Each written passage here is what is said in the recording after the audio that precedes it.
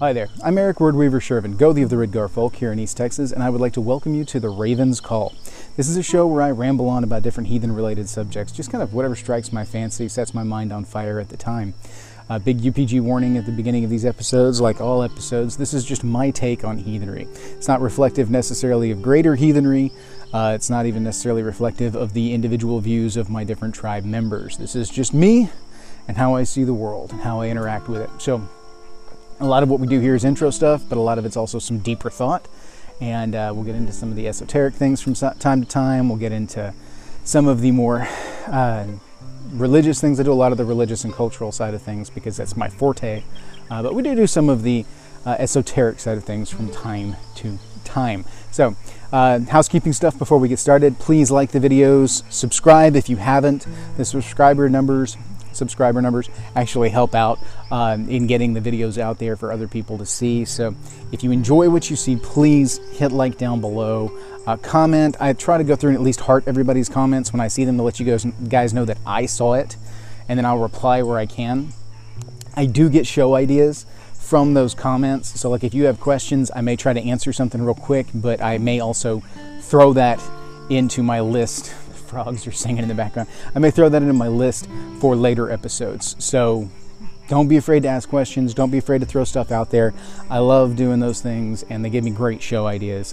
Plus the different conversations that I have with my people and folks that I interact with give me some really cool ideas on some videos that we can cover, different topics that maybe I have just overlooked or need to come back to, all sorts of things. So comment, all that. My contact information is down below if you want to email in, if you want to mail in anything for the P.O. box down there for the whole, show it on the channel thing.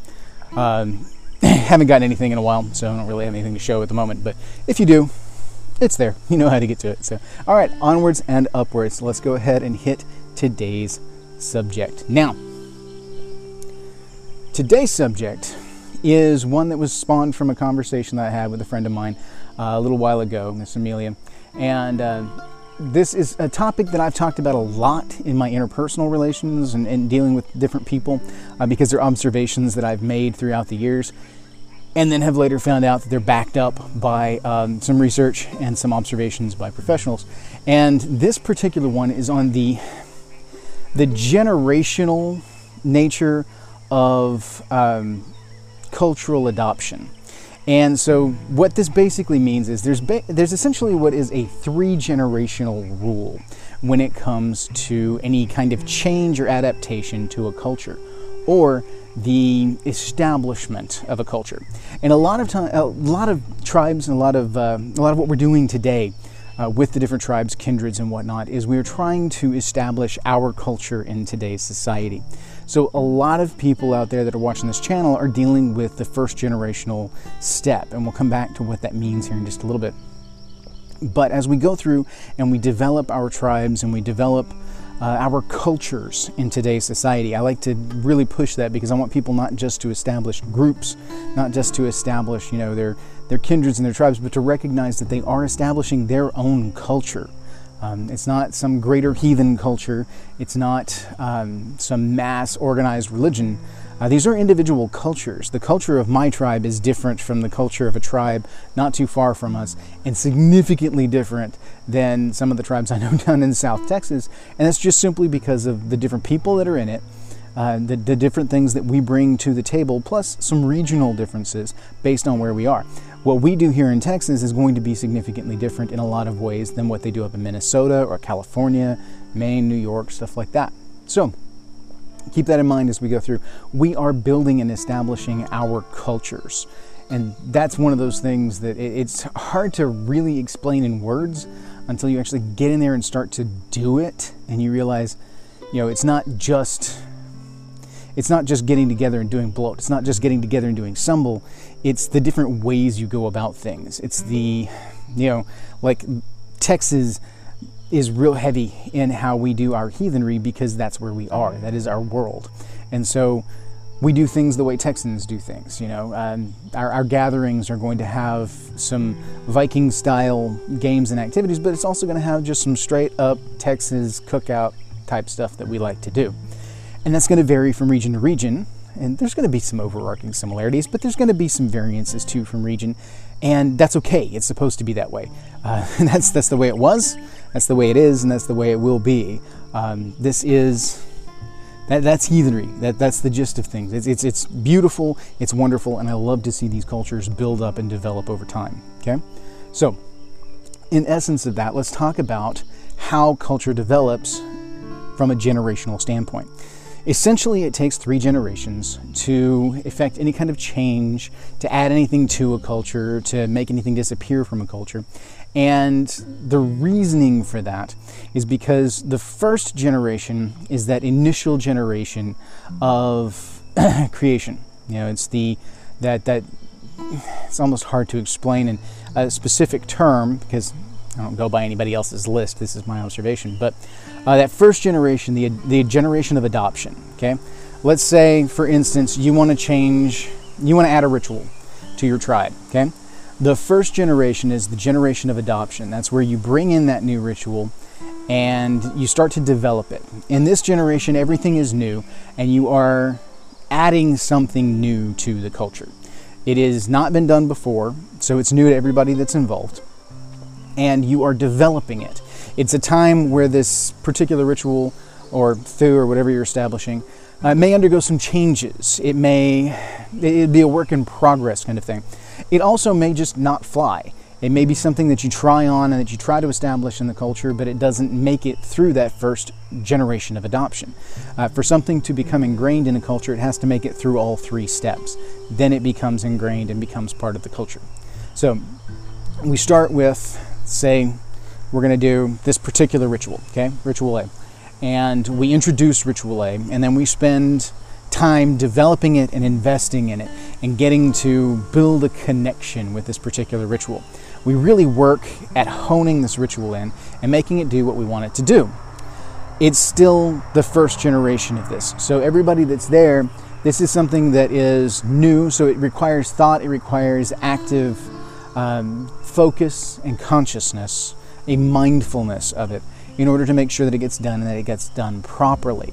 Now, you move on from that first generation into the second generation, and that's that second generation wherein they are inheriting this. Now, that generation can exist concurrently with the first generation of adoption, but that generation is typically younger, obviously, so they're not necessarily paying attention to the establishment of this particular ritual. They're not necessarily paying attention to all of the details. So they're in that in-between phase. That is an inheritance level where they're inheriting this, and that's really a make it or break it generation. You know, the first generation, you can see it through. You can establish a thing and you can agree that you're going to do it and stick through with it. But if this second generation doesn't accept that inheritance, if they don't pick that up and run with it, then they're not really it's not going to make it past that generation. It's going to die on the vine with the first generation. So it has to be passed down through that second generation. Now, the second generation has been there for the adoption of it. They can understand the why of it, but it's still being ingrained as far as the mechanics and the why. After that second generation, that in-between phase, you get into the third generation. That is the generation of true synthesis. That is the generation where this cultural norm has been established, because this second generation knew a time before this added element, and a time after, most likely, depending on when they were born within that relation. But they know the tradition as it was passed down from the first generation, so they still understand it to be an added thing.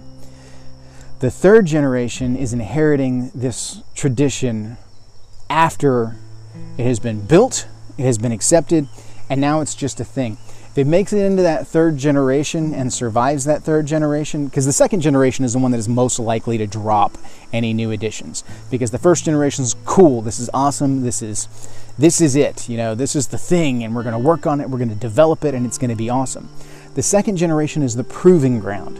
This is where you see whether or not that there's sticking power to it, whether or not there's meat to this thing. If they accept it and they adopt it and it makes it through that crucible of the second generation, That this is a very important generation. And it gets into the third generation where it's just tradition. This has now been established through 2 generations. It's tradition. This is how the tribe does things. If that third generation picks it up and adopts it from the second generation, you're pretty much good and it's going to run. We play a long game with culture and tradition. This is not something that is a one generational thing.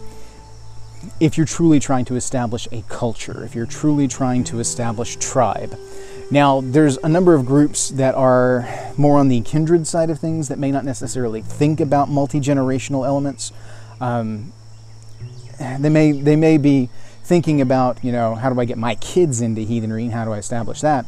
But they're not necessarily thinking long-term about establishing traditions that are going to be lasting through time. For those of you that are looking at trying to develop something that's going to last beyond your generation, you've got to think about things in terms of this 3-generational rule. The reason for that is because it takes time to establish something to a point that it's going to stick, that it's going to stay, that it's going to be a thing. You need to spend that first generation really honing things in. That is the responsibility of the first generation. If you're going to add something to the tribe, add something to the tradition, you need to develop it in such a way that it's going to be just about as good as it's going to be. Because later generations may adjust, may twist, may develop this a little bit further and take it in further into the culture of the tribe and make it their own. Each generation is going to do that with the traditions of the previous.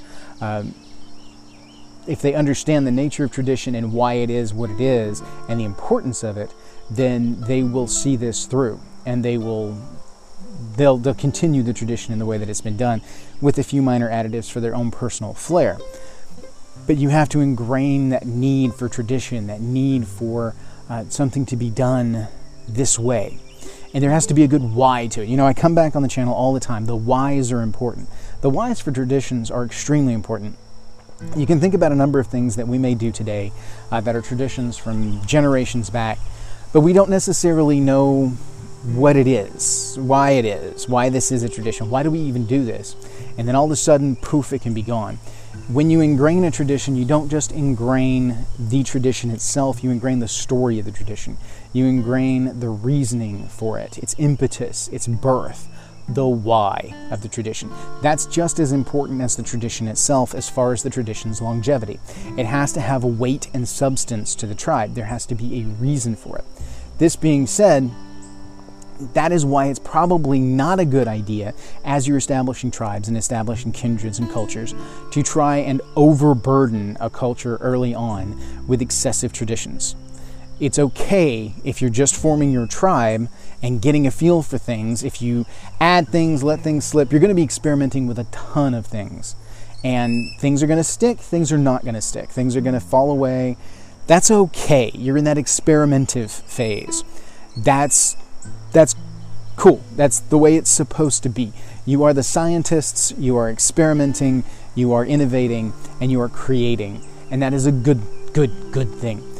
Future generations will continue to create, but you're doing the fundamental work here and now. So you need to focus on things like tribal structure, on the holiday schedule, and what rituals you do, how you do ritual, what the rituals mean to you, why do you do all these things, and then record those.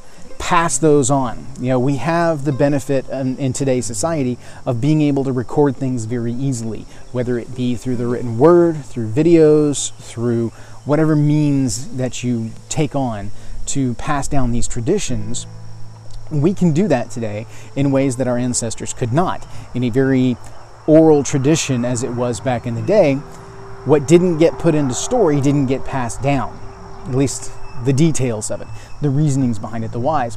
And here we are thousands of years on, and we're looking at traditions from our ancestors that we may not fully understand because we don't have the context for it. Nothing was written down, and the oral tradition was broken, largely by the Christianization of Northern Europe. So we are trying to reestablish something in the here and now that is either, if you're a recon, if you're a reconstructionist, you're trying to reconstruct things from back then. If you are more of a modernist bent, then you are trying to create things as influenced and informed by history and tradition. At least I hope that's the approach that you're taking. And so if you overburden your tribe with hard set traditions because you're trying to paint a picture of a completely well-rounded, well-developed culture in the first generation, it's not going to work out for you. It's not going to hold. You're going to lose a lot of things in the transition. And it's okay. You're supposed to lose some things between transitions. It just kind of happens. The important things need to stay. And that's why in the early traditions, the early generations, establishing traditions needs to focus on the most important things. When you're trying to pass things down, yeah, there's a way that your group may like to do things now, but that doesn't necessarily mean that it needs to be ingrained in tradition. Personal preferences are not tradition. Just because you like to serve a meal this way, you like to have this specific food at a particular festival, doesn't mean that needs to be ingrained in tradition. And then every generation from here on knows that at Midsummer you serve this, and at Yule you serve this.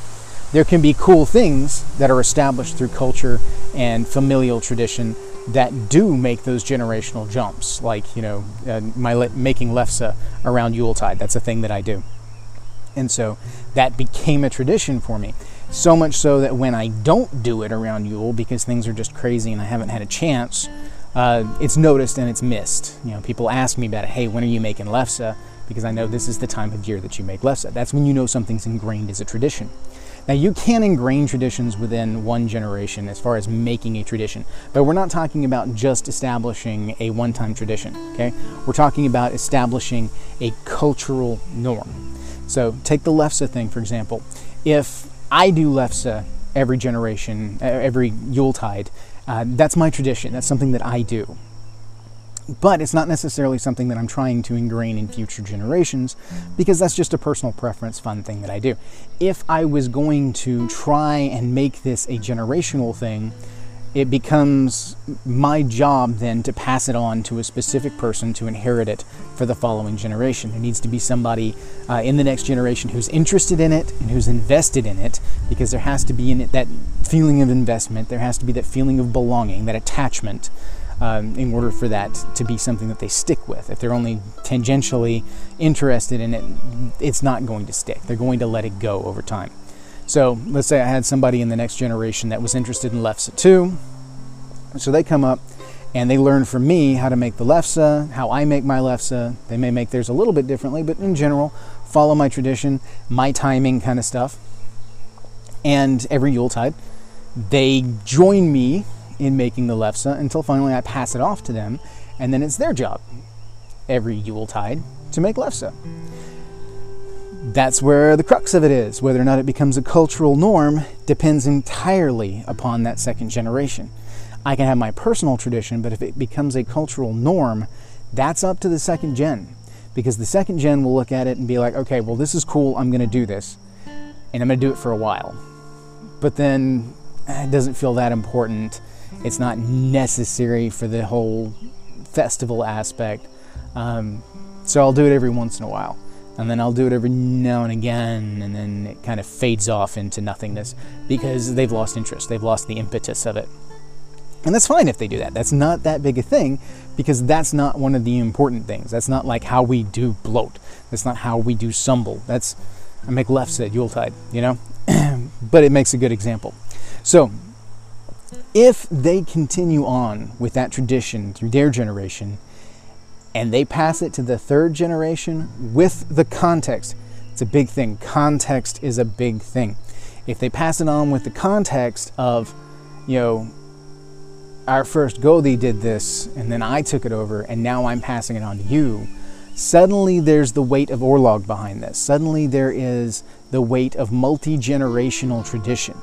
At that point, it becomes established and ingrained, because the younger generation, the third generation, will only have known a world where Ridgar makes lefse every year at Yuletide. They know that this is something that's done with the tribe and that it's somebody's specific job to do it. And then someone from that generation needs to step up and take it on.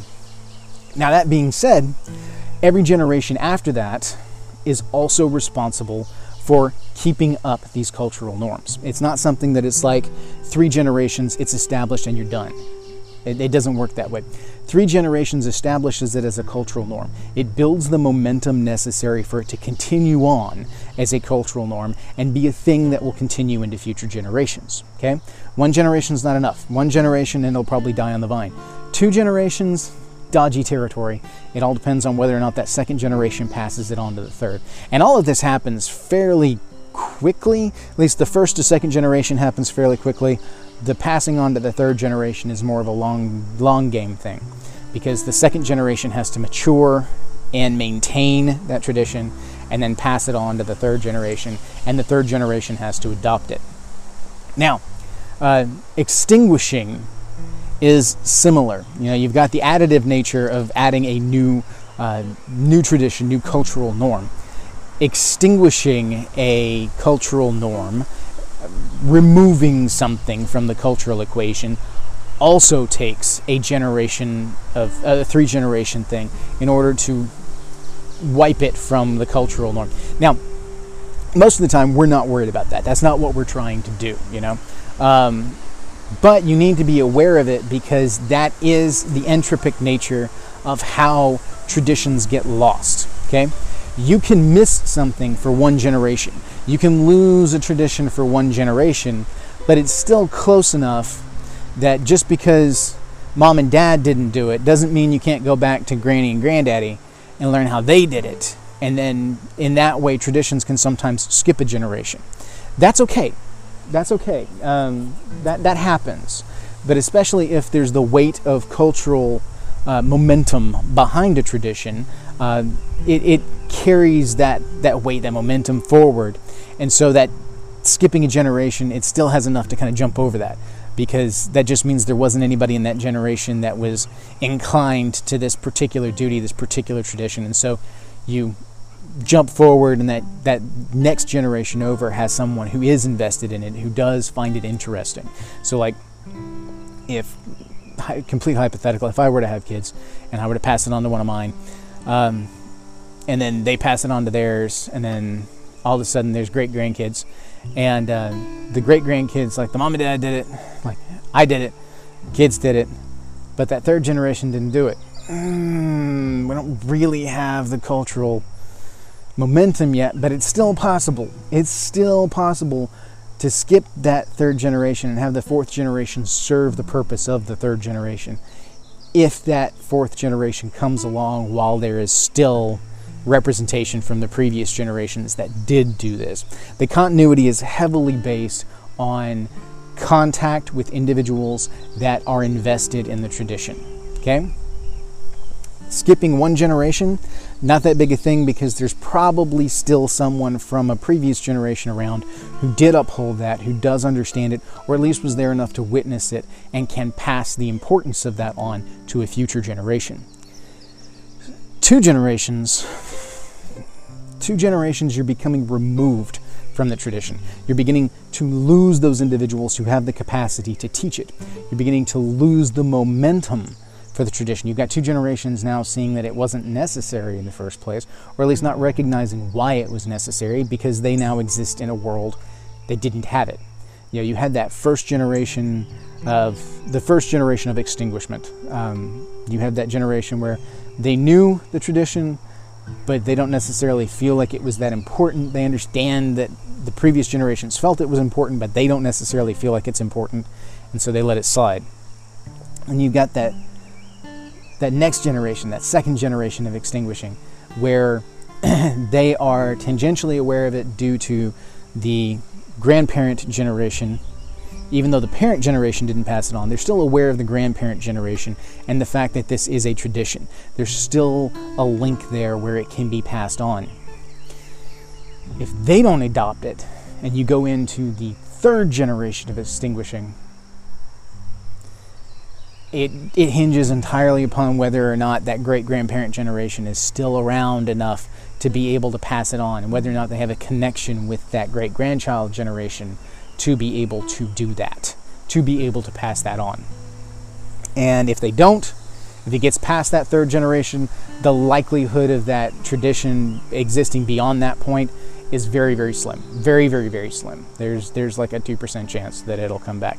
Now, it's always possible generations on down the line, someone can come back, research it, and discover that this was a thing if you keep records of it and why it was there, and then they may readopt it later on. But that starts the cycle over. That is now the first generation of adoption. Just like we are doing with heathenry today, these were well-kept traditions back in the day. They were multi-generational traditions, but we're having to start over because there was a break in the tradition.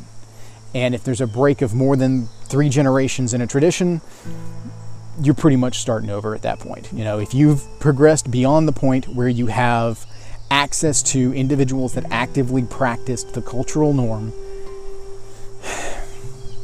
you're starting over on the whole process. So you go back into the discovery and additive phases, the adoption crucible, and then the synthesis into actual cultural norm at that point. So what does this mean to us as heathens, though?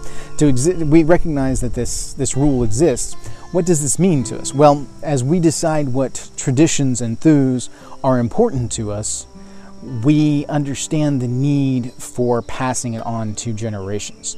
It takes active thought. It takes active teaching to pass these things on. Some things the youngins will pick up just from being around the adults, and they'll continue it on, but without context, without emotional connection to a tradition, they're not likely to give it the focus themselves necessary to pass it on to a third generation. If you have a particular tribal decoration that your priest class, your Gothi, Githia, whatever, wears for a ritual, and the first generation understands why this is a thing, and it's very important symbolically for them in ritual. The second generation sees it, but hasn't had it explained to them, hasn't had it actively taught to them. They do not ingrain that as an important thing. They see it just as a thing, but they don't get it as an important thing. They just know that's the thing their Gothi used to wear. Now, they may still adopt it for nostalgic purposes because they have the emotional tie of that's what they wore.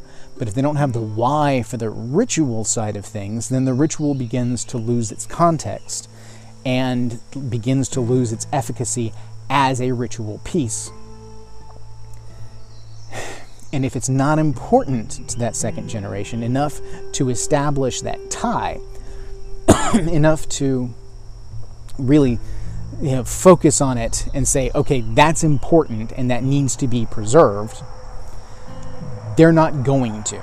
They will see it, they will accept it as a social norm, but they're not going to put the conscious, mindful effort that is necessary into preserving it into the next generation. It's something that they will continue to do most likely through their generation, but they won't think to teach it to the next generation. A lot of times what they'll do is they'll just assume that the next generation understands that it's important and will pick it up. That is kind of laziness in the general generational progression. Progression of tradition from generation to generation is a very mindful thing. A lot of people have had family members, those that have established family that goes back multiple generations. I mean, this is going to be different for people that have disjointed or broken families or who are adopted or things like that. You may not have established family traditions, but those that do have established family traditions, and there's a reason for those traditions, will know that, like great-grandmother may have really pushed this particular tradition within the family.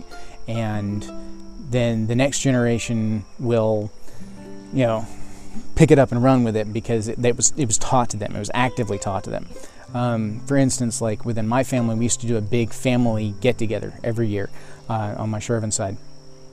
And we do it every year in the springtime. We'd have this big family gathering. And so when my grandfather was the responsible party for that one, and he would ensure every year that the family got together. The reason for it being was so that he could see all the grandkids and the great-grandkids, but also so that the family got together and the family stayed connected. Well, when he passed, that responsibility wasn't passed on. The context for it wasn't necessarily passed on. And so nobody stepped up to take that role over. And a couple of people held little things here and there because we're like, yeah, this is this is an important thing, we need to do it, but it's not something that we were ingrained in, you know. I mean, we lived it, we experienced it, but it wasn't established in that second generation, and so it has kind of petered off. And now there's a third generation coming into adulthood who may have been babies when those gatherings were done, but they don't have the context for those gatherings the way that we knew them and the way that we experienced them. And because they weren't taught and passed on, there's no drive to it. So it fades off and we don't do them anymore. And that's a thing that, you know, in order to turn that around, I would have to take it on probably myself or team up with one of my cousins and try to see this through and make it happen. So it's a thing. So that's just one example of kind of the extinguishment of a tradition. You know, a failure. It wasn't even necessarily an extinguishment of a tradition. It was a failure for a tradition to transition into a cultural norm. Because that's a thing. You can have an individual tradition, a generation tradition, that doesn't become a cultural norm. A lot of things that we know as family traditions, it's more than just a tradition. It's what we in heathenry would call a thu, just an understood way we do things. It is a cultural, multi-generational norm. And it is something that is tied specifically to that culture. And so this was a failure for a single generation tradition to transition to a multi-generational cultural norm. So as we go through and we develop tribes and we think about these things, we have to think in multi-generation if we want to establish something that's long-term. Now, most of you are still in the phases where you're trying to establish tribes, you're trying to set up kindreds and things like this, and this is well beyond the scope of what you're trying to do because you're still in that initial discovery phase. You're still in that phase where you're just establishing a culture, let alone trying to pass it on. But a number of those individuals who are establishing these tribes do have kids, or they do have tribe members with kids. And so it behooves you to think about the multi-generational aspect of things and the passing of things on. We have to think about things like browbeating a generation into accepting a tradition without the context of it is not effective. It does not transition that norm into the next generation. It builds resentment to that cultural norm because it's something they were forced to do. And so, yeah, I mean, you need to push kids to participate, to be around it, to experience it, whether or not they're active participants in the tradition or if they just witness the tradition enough to know that this is something that is done. And then as they get older, you slowly start to incorporate them into it. They need to have a feeling of ownership in the tradition. They need to have a feeling of belonging in the tradition. Not just this is something you have to do because you're part of this tribe. It needs to be explained to them why it's important, and then they need to be taught to think about it in their own terms and to find their own meaning and their own connection to it so that it has that emotional tie. They need to connect their weird to it in a way that it is anchoring and that it is therefore important to them. You can't force a generation to find something important, but you can do everything within your power to let them know why it's important to you. And if it's adequately expressed and the why is good and true, then most likely the future generations will continue it on. You know, if it's just logical and it makes sense and this is just the proper way to do it, they're more likely to pick it up and go with it. Or if they know that this was really important to the first generation and that continuing it on is a tie back to that first generation. It's a tie back to the foundation of the tribe, the origin of the tribe. Like we do bloat because it mimics that prima sacrifice where Holden Villian Ve Slu Ymir. And so by doing bloat the way we do it, it is an homage to that prima sacrifice, that moment of creation. And so we try to establish those ties in future generations with established cultural norms so that they carry that weight and they carry that importance forward and it's meaningful to them. That's all you can do is try to establish for them why it's meaningful to you and hope that they can find their own meaning to it. And if you do a good enough job on it and make it inviting but not forceful, then most likely it's going to pass on. Now that's something we can come back to in future videos on the, how you go about passing these traditions on specifically, and some tips and tricks on that if it's something that interests you. If it's not, then don't worry about it. But let's talk about one thing here. Passing on traditional cultural norms is not specifically passing something on to your kids, okay? The reason that I specify this is because there will be, within a tribe, there may be individuals who don't have kids, who aren't going to have kids, who cannot have kids, and there may be folks that have a ton of kids. There may be new blood that's added on. New blood is not part of that first generation of the tribe. Now, within the first so many years of the foundation of the tribe, yeah, it's still part of that first generation. And then you progress into kind of an in-between generation. And then there's very clearly, the tribe has been established, and then these are new people coming in. You know, like where we are within my tribe, where we're to the point, because when we formed it, it's been long enough now that the tribe has been established that the people coming in now to my tribe are of a different generation than when I started the tribe. So we're into that second generation of tribe members, and it's important that they pick these things up and pass it along. Not just kids, new blood. But it's also important to understand that as you pass these traditions on, you know, you're passing them on to your kids, you're passing them on to the new blood members that come into the tribe. You can also pass these on to kids of other members of the tribe with communication with their parents and making sure they're cool with it and that everything is respectful and all that stuff. But for a tradition to continue, there needs to be individuals within it that are picking it up, that really want it and really invested in it. The bigger the investment, the more likely they are to pass it along. So you end up taking apprenticeships from different members within the tribe. You can foster somebody's kid, quote unquote foster, more in the classical sense of fostering, not the modern social services fostering, but in the more classical, here, go learn from that guy for a while. Which is a really good thing to do within tribes, to pass on knowledge and to spread the wealth of information and experience amongst your folk. The more you can do that with your kids, the better rounded your kids are going to be. Hopefully you've established a tribe where you trust people enough to do that. Like here, go spend a summer with Uncle Eric and let him teach you what he knows about Gothi craft, because I'm teaching you what I know about blacksmithing. And then go do the Gothi craft for a while, come back, see how you can work that into your blacksmithing. If you want to keep doing that, who knows, you may want to be a Gothi at some point, but at the least you'll understand why he does the things he does and how he does them and how he goes about things. So that's a really cool thing that you can do. It's one way to do it anyway.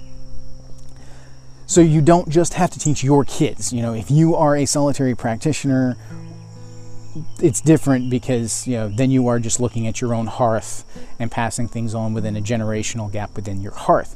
But you can see now kind of why tribe becomes important with that if you're trying to establish culture, because you have a broader base to tie established traditions to. You know, just because, you know, if you're a blacksmith and you're smithy within the tribe, but your kids are not interested in it, and so there's specific like ritual elements of blacksmithing that you do for like ritual items and things like that, that's not going to get passed on to your kids because they're not interested in blacksmithing. I mean, you can teach them, but if they're not driven to that, if it's not something they're passionate about, they're less likely to continue those traditions on, less likely to integrate those things. You can, however, teach another tribe member's kid who is interested in it, who does find it fascinating, and who is going to give it the attention that it's due. And so then the tradition gets passed on to the next generation. It doesn't just have to be a single family line kind of thing, because you're now talking about tribe. The whole tribe, you know, when it takes a village to raise a kid, that's kind of what you're talking about in this situation. And so you can pay attention amongst a tribal level of where the interests in the future generation are, and then foster those interests and see where you can pass those traditions on to those individuals who are most likely to pass it on themselves.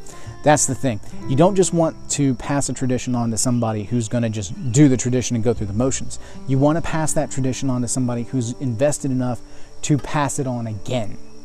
That's a thing. That's the key thing. You've got to be forward thinking enough to not just tie to that next generation, but hopefully plant a seed so that it will grow into that third generation and then become established, if it's important enough that it needs to be that thing. Most traditions, this is just going to happen organically. And so, you know, it's a thing, you know. That's how you can really tell where you're hitting and missing on some stuff as you try to pass on your traditions to the second generation, that crucible generation, because they're either going to adopt it or they're not. And if they don't adopt it, it's not going to go on. If they don't adopt it, there may be a reason for that. That is, you know, this may be super important to you, but then you may realize, looking through that it's important to you for a personal reason and not necessarily important on a tribal level, and therefore it doesn't make that jump to multi-generational cultural norm. So anyway, so this is kind of how the 3-generational rule plays into heathenry. I can go on and on and on about it because passing of traditions on is an extremely important thing, and so we will revisit this in the future, just from a specific of passing these traditions on. But this lays kind of the groundwork for the patterns that you will recognize within passing traditions on, and maybe thinking about this as you go forth and build your cultures and establish your traditions and thews, as far as how you can preserve those things into future generations. It's not a passive thing. You don't just do the work in the first generation then and expect the next generations to just pick it up and run with it. It is an active force of build it and pass it on. Something that I think is lost heavily in the modern society simply because the dissolution of the nuclear family, for the most part, regardless of what your nuclear family looks like, I mean a tightly connected multi-generational tie of family, and there's a lot of disconnect on that. Technology has a lot to do with that, at least within Western society. Technology has a lot to do with it. The demands of modern society, like here in the U.S., the generalized metaculture, I hate the term metaculture, but anyway, the generalized metaculture of the United States, the melting pot mentality actually runs counter to culture. It dissolves cultural ties on a level that is just mind-boggling. It's fascinating to watch these generational traditions and norms that have been around for hundreds of years just completely disappear within a couple of generations within America, because the viewpoints in modern society don't support the continuation of those traditions. The importance of them is lost in the context of the modern story. And so we have to try and bring that context forward and back, because a lot of it got passive and then the focus was elsewhere. It's been on career, it's been on political stuff. It hasn't been on family and the passing on of tradition. Plus, we're not existing in a tribal setting anymore. It's a lot of individual households that are disconnected and existing in their own little bubbles within a sea of bubbles. And you know, tribe is a chance to break that cycle and to start reestablishing culture and cultural norms. So anyway, like I said, I can go on forever on that. So we'll come back to it. Hopefully you guys found this interesting. Let me know, and I will continue on it if it's something that does strike your fancy and is something that you want to hear more about as far as the traditional elements of things. And I think with at least some of you it will. So I want to thank you all for watching. This is we're at like 1.8 something thousand subscribers, which is just really cool. I never thought when I started this silly little side project that it would take off like this. My storytelling one was the one that I expected to be the main one, and now my storytelling one I'm hardly ever doing anymore, simply because I just don't have the time for it, and this is the one that seems to get all the views. This is the one you guys seem to be most interested in, so I keep doing it. So anyway, thank you all for watching. Thank you all for supporting the channel. I really appreciate it. Keep the comments coming, keep the recommendations, keep the questions coming, because I will jump into these things and explore them in some introductory terms and then some more detail later on. It starts great conversations. I just love it. I love seeing all this. I love doing these things. It's fantastic. So hail to you all. Thank you. May your hearth fires burn bright.